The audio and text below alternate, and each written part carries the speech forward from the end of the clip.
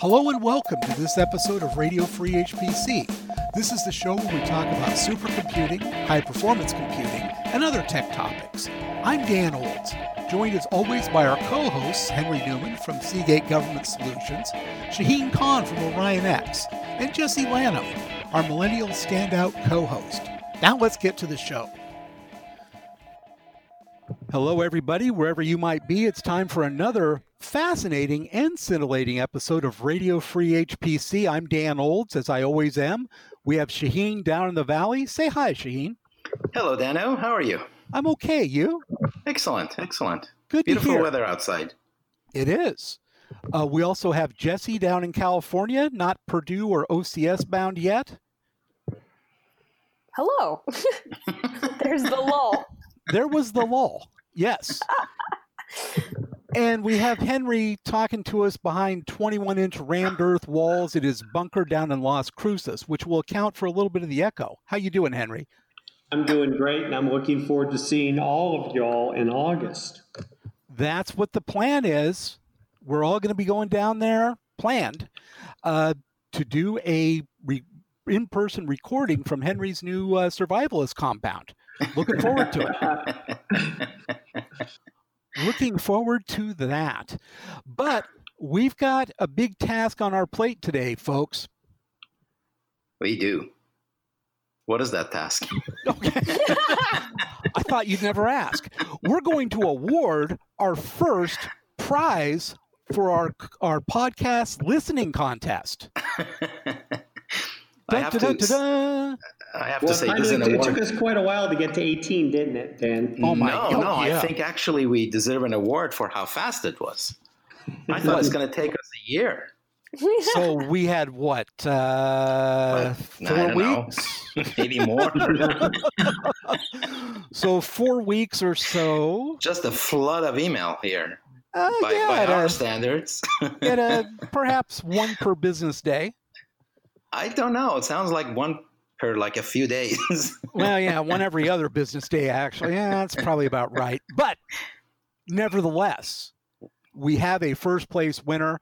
I don't know why I say first place, because there is no second place award.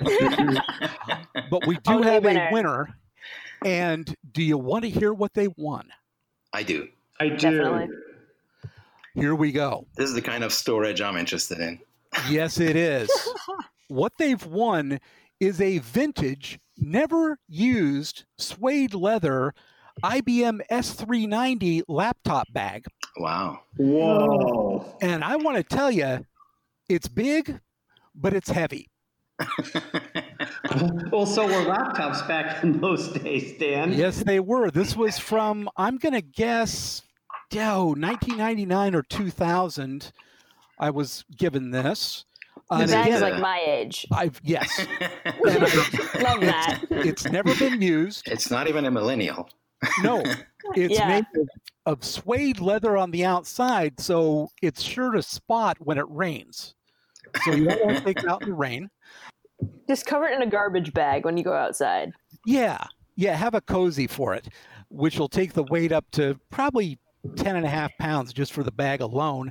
It has one zippered compartment, then one big compartment for your laptop. And this is going to hold a 17-inch laptop if anybody's sporting one of those. Hopefully our winner is. The other thing that I'm throwing in with it is a medallion for the IBM mainframe at 50. Oh, wow. A commemorative medallion. And a cassette tape of the little radio show that they put on, Talk S390. And this is where is our winner going to find a cassette player? That's up to the winner. Buried in the bag. The edition of from May 12th, 1999. And it discusses the G5 and G6 S390 integrated solutions. So that'll be great listening. So one way or another, you're headed to eBay. Either to pick up a cassette recorder or see if you can get something out of this. And our winner's name is Kyle Hudson. Yes. That's Kyle Hudson. Yay! Let me tell you a little bit about Kyle. Kyle is a system administrator for the K-State BioCat supercomputer, and he's one of only 5 members of the 600-member campus champion community for Kansas State. And that means that he's going to have the opportunity to work side by side with Exceed staff and research teams to solve real-world science and engineering projects. That's brilliant. So Kyle's a hitter. Awesome. He deserves a cool kid bag. He does. And this is going to get him attention. This is everyone's dream in our industry. Yes, absolutely. And I sorry to interrupt, Henry, but I forgot to mention this bag is expandable. Ooh. Oh, even larger. Two 17-inch laptops, Dan? Oh, yeah. Or maybe like 12 tablets? Or maybe a 4U server. You could get a 1U in here. You can get blades galore in here. If you're still using that form factor. Now, is it genuine leather? Is it Corinthian? I believe it's genuine suede leather. I see. Oh, there's also a secret compartment that if you can make the latches work, it flips up like a saddlebag, and that's where you keep your pens, your pencils, and your calculator, and maybe even a business card or two. Very nice. Very nice. It's brilliant. It's a fantastic execution on the laptop bag concept or the overnight bag concept. That's beautiful. It is. And we'll have pictures of this up on the website too. So there we go. I feel a little out of breath. This was such a heady moment. Auctioneering it off. Oh, wow. Well, do we know Kyle's address? We don't. I was just going to email Kyle, let him know he's the winner. And so we should have told what the prize was before we got his address, because I was like, no, I don't want it. Because I really do need to get rid of some of this crap. I'm just saying. So, yeah, we need to have a form that they have to give us their address or shipping address before we announce the prize. P.O. boxes accepted. P.O. boxes, train depots, wherever you want to send it. Locker in an airport. Locker in an airport. That's all good. That's all Unnamed good. to your in-laws. We'll do it all. Oh, and by the way, Kyle, expect a ground shipment. I'm not air freighting this out to you. Just saying, this is not going to get to you overnight. You might get it by the end of the year. Yeah. No. Yeah. No, it'll be faster. Yeah. Not much faster. We'll see. Oh, what a heady moment. Wow, Great. that was great. Wow. It was. And we'll have another contest coming up real soon because I've got still more stuff to get rid of. Such a I want win-win-win. to win. That was something I would want to win. Oh, that's too bad, Henry. You could have typed it from me. Yeah. You could have emailed from your Yeah. from your personal unknown accounts. Yes. I only have known accounts up. They're all known, Gene. Anyhow, let's move on. What a fantastic day, though, for podcasting. Truly. And for all of us. The entire industry. The entire industry, yes. It's moments like this that define the entire medium. They do. It's true. They do. And isn't the medium really the message? Oh, gosh. I believe it is. Well, you're reminding me of shooting the messenger here for some reason. Something you're all in favor of. Absolutely. Well, we do have some news from Capitol Hill that the House is rolling through a bill to devote an additional $1.25 billion with a B for quantum computing. Wow. Yeah, so it's 1.25 under consideration. They're not officially designating like we're going to roll it out yet. Yeah. But they could. But I like their thinking. Yeah. Yes, yeah. Exactly. I mean, I think there's a pretty good chance this will go through. I mean, this is doubling the spending on quantum computing. It's $1.25 billion over 5 years, and that's a decent chunk of change for the players, right? Oh, I'll take that. Absolutely. Yeah. That's Good move. That is a decent chunk of change, but it is not it's not going to change. Look at what HPCS cost the country in the mid 2000s. That was about $1.5 billion. It will improve things, but it's not going to. It's not being a quantum leap. Bad pun. Yeah. Boy, that just sort of took the starch out of me. Okay. Sorry. So that's a good thing. So we're very happy about that. And I just want everybody to know that the email notifying Kyle of his win has just gone out. So right now, as we speak, Kyle is finding out that he was the winner of our first ever Radio Free HPC contest. Fantastic. Now, again, on the legislative front, this is a little bit bigger money, but there's a proposal which seems to have bipartisan support that is pushing to give NSF, National Science Foundation, $100 billion over 5 years. And also expanding a little bit more money, expanding its mission to include a technology directorate. That is awesome news for the country. What's a technology directorate, do you think? I'm not sure how it's going to come out, but I would assume it has to do with a coordinated effort across all the things that NSF funds that deals with technology. Because NSF funds research and climate, it funds research on material science, it funds basic research on biology. So to me, a technology directorate would look across that, all the science areas that are funded, and look at that to try to optimize the funding profile and the use of technology. Yes. And it looks like they're going to rename NSF to include National Science and Technology Foundation. Yeah, and that kind of gives them purview over how everybody does technology in the government. And there's a guy named Arden Bennett who led the NSF from 2004 to 2010, who says, quote, he fears that the bill would take the agency into dangerous territory by asking it to lead the government's effort to develop new technologies. Quote, I believe it'd be a mistake for the technology directorate at NSF to serve as an offset to private funding for commercial innovation and entrepreneurship.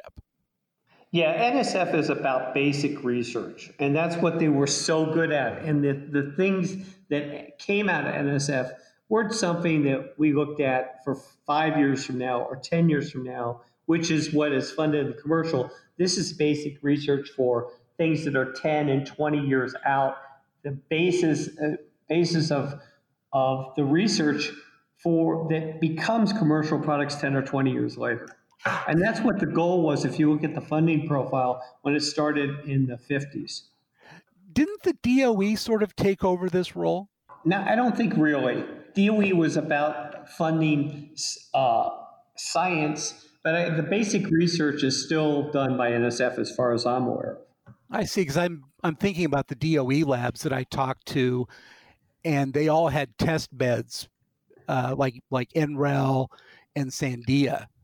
But that's testing. Yeah, but that's testing technology of today, not doing the basic research for tomorrow, Dan. I mean, the solar panels that you have today came out of basic research at NSF probably 20, 25 years ago. All the material science work. That's what NSF was designed for. This is a big bump to their budget that within 4 years, they're going to have 4 times the size of the entire agency's current budget, which is $8 billion. Yeah, a 4X means an entirely new organization. But yeah, this is an incredible move. And so we're looking at 2 big spending things, but this is a game changer for NSF. So Henry, is there any reason why nobody should ever be online today? Ever?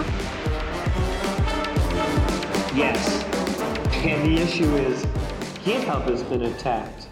No. So people are putting, more than 24 projects were found to be serving up malware. In GitHub? In GitHub. Huh. So, I mean, even development people are unaware of some of these things, and this is one of the new attack vectors is instead of going after systems, just insert your malware into source code and be done with it. And then you just sit back and wait for people to download it. Wow. That's incredible. And I'm kind of surprised that they don't run these things through an antivirus or something. Yeah, well, it's hard to run an antivirus on source code, Dan. You'd have to compile it and run it. So this is a new, not a new, but this is a fresh attack vector. And now that Microsoft owns GitHub, they're going to have to become keenly aware of this problem. I imagine they will be. That's brutal. Wow. Because I've downloaded a lot of stuff from GitHub. Well, maybe that's where you got your rootkit, Dan. No, not from that way back when, but yeah. Okay. Good to know, Henry. And I don't know if you're like me, but if you hear the sound of a fishing boat and a buoy and a reel, that means it's time for the catch of the week. Jesse, what do you got? Yeah, so my catch of this week is Campaign Zero, which Campaign Zero utilizes extensive research and data science to highlight specific policies targeting the reduction of police violence. So, with current events, I would definitely encourage our listeners to take a look at policescorecard.org, which is really the perfect avenue for anyone who's interested in computing to see how data science directly impacts public policy. And additionally, both the founders of the website are on Twitter, and we have the links for their websites and whatnot in the blogs. Okay, then. Police violence, any kind of violence, I would welcome a reduction in it in these troubled times. Henry, what do you got? I got an interesting report on the UK broadband performance during COVID-19 that I found to be incredibly interesting. That so far, at least in the UK, and I haven't seen one for the US, the broadband infrastructure in the country is holding up, and people are able to work from home and get their jobs done. It is being stressed pretty significantly, but overall, it's doing pretty well. And I've shared the link with everyone. It's a really interesting report to see it. Now, I don't know how it applies to other countries, but it was the only detailed report I've seen on broadband performance during COVID-19. That's great to have. And just in looking around at the news and being a consumer of the news, I haven't heard of anybody really having any problems with the internet worldwide. I have. Have you? Yep. Any place in particular you can think of? No, I've had a lot of people with dropped Zoom, a lot of dropped conferences, a lot of dropped GoToMeetings, a lot of Citrix drops, a lot of complaints from a lot of different organizations with different applications. And I don't think it's the application. I think it's the congestion and the TCP timeouts back to their home environments. Oh, okay. Because I mean, if that's what you're going off of, then yeah, I've had some problems. But I always assumed that they were specific application issues. Well, my catch of the week, I don't think small like you folks do. This is a big one. They found the gene that is called the skinny gene. So if you want to get to a point where you can eat all you want forever and never put on a pound, hint, Jesse, this gene is for you. It's called ALK, and they've replaced this gene in mouse. They deactivated the ALK genes in a group of mice, and these mice immediately became skinnier while having the same diet and the same activity level. What's their overall health, though? They died right away. But okay, there you go. The side effect was insanity. They somehow bit their own throats out, and they're not sure exactly how. No, there were at least so far, no side effects. It means that they burn more calories than normal mice, and explains why they remained thin, even if they ate the same amount of food. And it also showed these animals showed improved glucose tolerance. So meaning they could eat a lot of ice cream too and be just fine. This is a game changer. Dan, who made the discovery? Is this Weekly World News, National Enquirer? This kind of sounds like something I'd read at the grocery store checkout. This is from a science publication called Study Finds, and it's scientists from Canada, Austria, and Estonia. Yeah, I'd like to fact check that a little bit. Just saying. We'll put the link up. Okay. It's a pretty good thing, though. Yeah, hold off just a little bit, but there might be a little something here, which would be awesome. They did do a sample of 47,000 people to compare their ALK genes, and they did have a correlation. So there you go. Let's go ahead and call that an episode of Radio Free HPC. Thank you all for listening. Be sure and drop us a line at podcast@radiofreehpc.com, or you can hit us up with a tweet at Radio Free HPC. From now until next time, stay safe, take care of each other, and be careful out there. Talk to you soon. Bye-bye. Boom.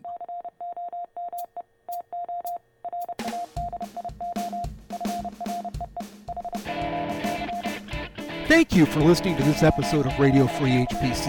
And as a quick note, the views and opinions of Henry Newman are his and do not reflect any policy or position of Seagate Government Solutions or Seagate Technology. Thank you for listening.